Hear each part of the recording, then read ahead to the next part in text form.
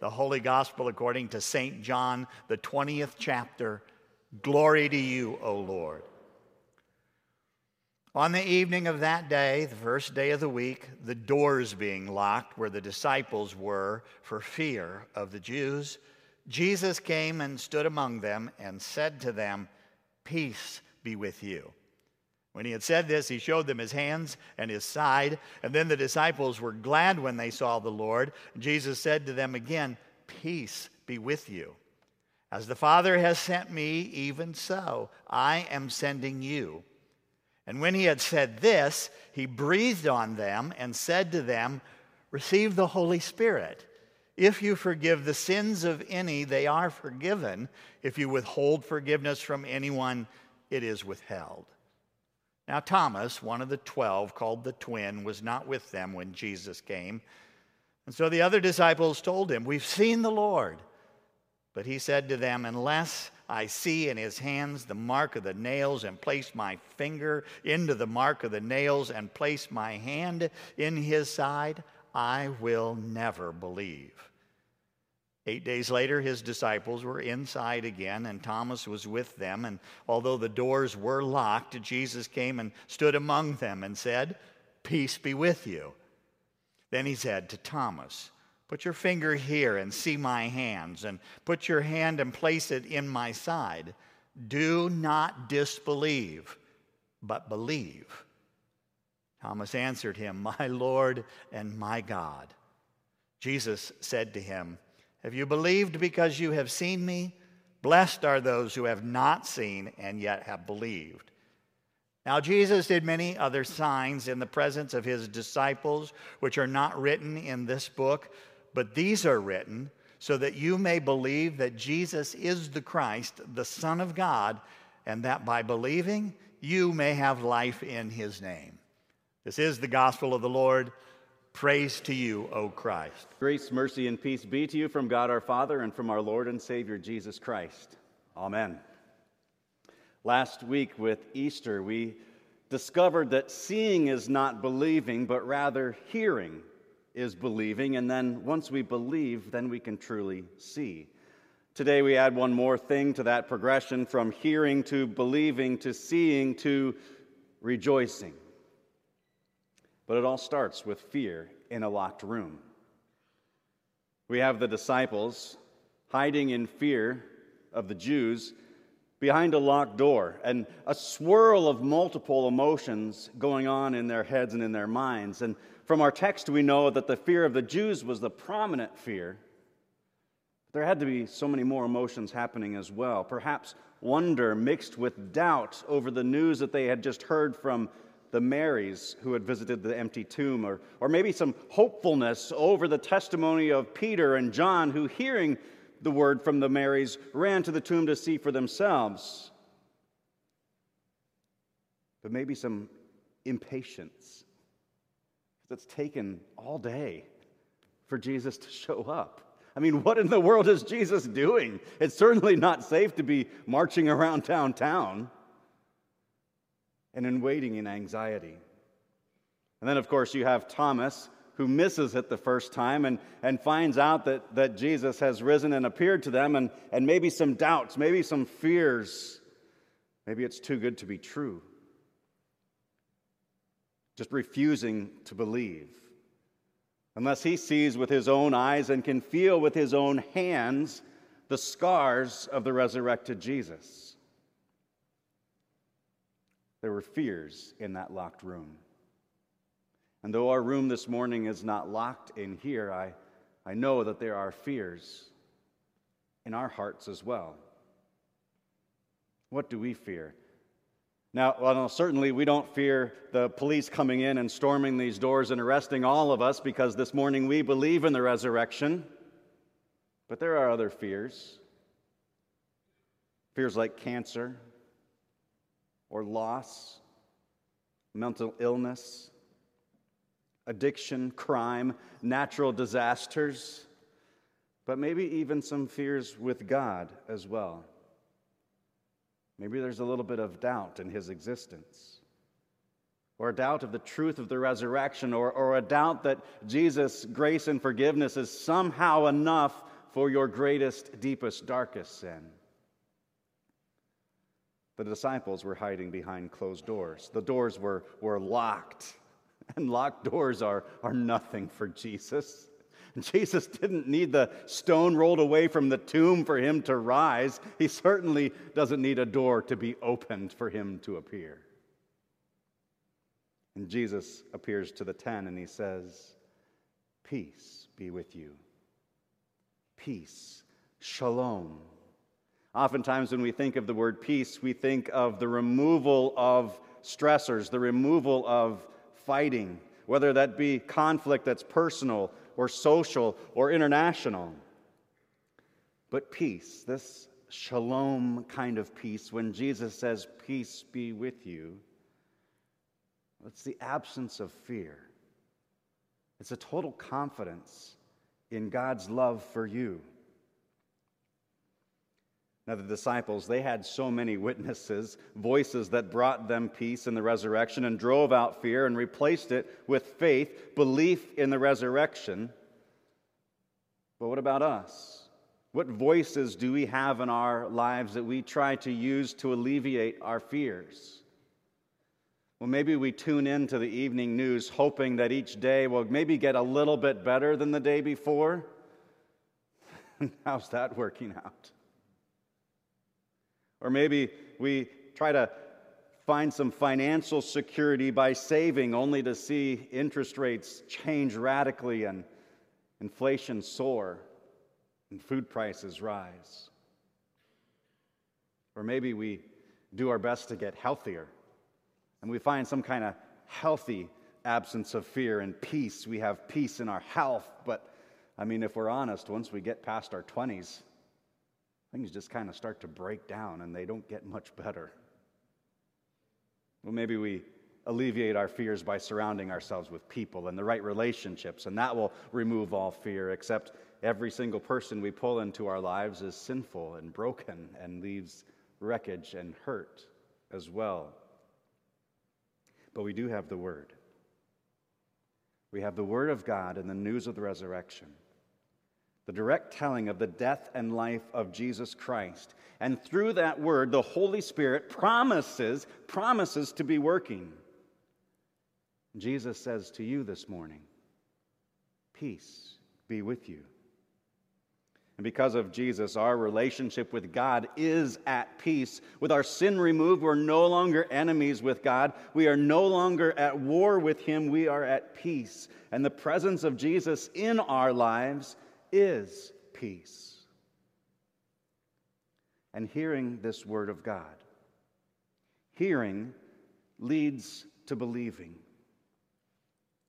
The disciples, we see that Jesus appearing this very first time isn't enough to alleviate their fear of the Jews, for when they're with Thomas 1 week later, as we are 1 week after the resurrection, they're still hiding behind that locked door. But Jesus gave them peace. He breathed on them, and peace was growing into belief. It's developing, it's maturing. And Thomas, without seeing Jesus the first time, refused to believe. And Jesus shows up the second time that next week. And he says to Thomas, "Put your finger here and see my hands. Put out your hand and place it in my side. Do not disbelieve, but believe."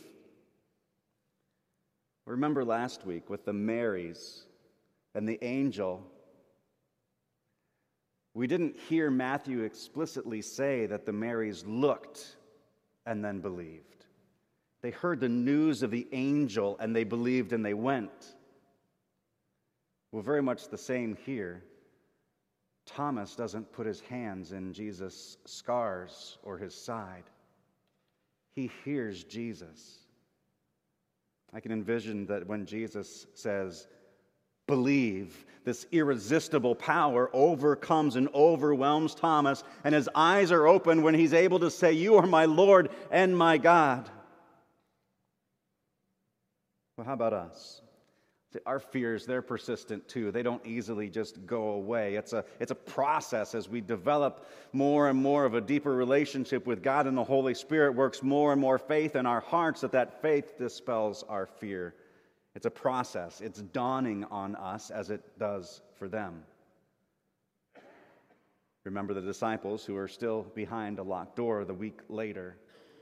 It's good to be patient with ourselves, to know that God is working to build our faith as we engage with Him. Jesus tells Thomas, "Have you believed because you've seen me? Blessed are those who have not seen and yet believed." Now, in that day, some of the believers did not see Jesus in person and yet had believed. And so now those words impact every generation after that and leads to us today. It's amazing to me that we don't need to see Jesus in order to believe. Just to simply hear His word, hearing the witnesses of those who go before us, and the word itself is all that the Holy Spirit needs. And I love this connection between the Word of God and the breath of Jesus. Right? Jesus, when He appears to the 10 that first week, that first day, He breathed on them. He empowered them. Breath and the Word of God are connected. Right? It's this breath of Jesus that delivers the Holy Spirit, and the words of Jesus that contain great power. Words are formed as breath travels through the vocal cords and are shaped by the mouth.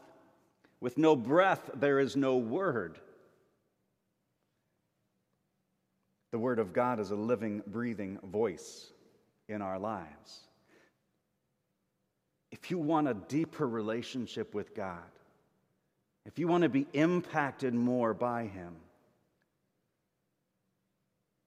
you need more of His living, breathing Word. More time in Scripture, more time in prayer, consistent remembrance of our baptism, a constant feeding at the feast of the Lord's table, time spent with others in Christian fellowship, sharing your own faith stories, being a witness to what God has done in your life.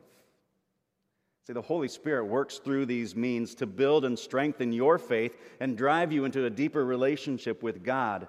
And this believing leads to seeing. And we can see Jesus in the Word, in sacraments, in fellowship with others. As we believe more and more, the power of God replaces fear with peace and purpose and power. And Jesus says to Thomas, "Blessed are those who believe without first seeing." And at first read, that almost sounds like we're somehow better than Thomas because without seeing Jesus, we believe. And don't let pride creep in, because the sense of this verse is more that those of us who have not seen and still believe are blessed every bit as much as Thomas was blessed. It's not a comparison, it's an equal. And seeing leads to gladness, is the word in our text today. Glad. That seems like a funny word to me. When I think of gladness, I think of, as I love to cook for other people, and I love it when other people enjoy my cooking, and when other people enjoy my cooking, it makes my heart glad. Or when my family is all together, that makes my heart glad. I was gone for a few days this week for the SCLC Board of Directors meeting up in Pennsylvania, and to come home and be surrounded by my family makes my heart glad. And so I have a hard time when the disciples see Jesus and their hearts are glad. It seems kind of weak to me. So I did a little bit of study. The definition of glad in Webster's dictionary says to experience pleasure, joy, or delight, be made happy, be pleased, satisfied, grateful, which is how I feel when people enjoy my food or when my family's together. But that's not what this word is really getting at. In the original language, it's more of a mere gladness. And instead, it's this experience, this engagement with the grace of God, with the power to save, and it causes you rejoicing. There was celebrating. They were rejoicing in their salvation through Jesus Christ's death and resurrection, rejoicing in God's grace that saves. And what it meant for those disciples in that day, well, fear begins to melt away. Jesus breathed on them. And there's that power in the breath of God to empower their transformation, to go from disciple, which is a student, to apostle, which is one who is sent to proclaim the glory of Jesus Christ resurrected. And what it means for us. Well, hearing in the midst of our fears, hearing leads to believing, which leads to seeing, which leads to rejoicing in our salvation. Now, we're not just redeemed so that we can feel glad and happy and secure that someday we get to go to heaven, which is sometimes what we are guilty of reducing Christianity to. But there's more to it. Jesus said to them again, "Peace be with you. As the Father has sent me, even so I am sending you." You see, with peace then comes purpose. The purpose of the cross. The purpose of the proclamation of the resurrection. And so the disciples become apostles to carry out that mission, and that mission is now ours today. Now, the way of the cross is not a great attractional model. It's not something that's really exciting and easy to get people excited about. Come with the way of the cross. It's miserable. You'll love it. Nearly all of the first apostles were killed for carrying it out. Sounds great. Sign me up.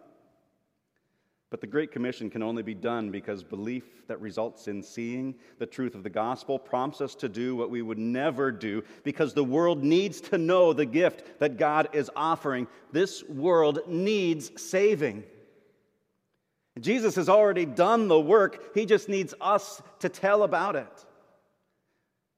And we had said this. He breathed on them and said to them, "Receive the Holy Spirit." See, with peace, God gives us purpose, and in that purpose, He gives us power. In the beginning, God breathed the breath of life into the nostrils of Adam, and Adam became a living being.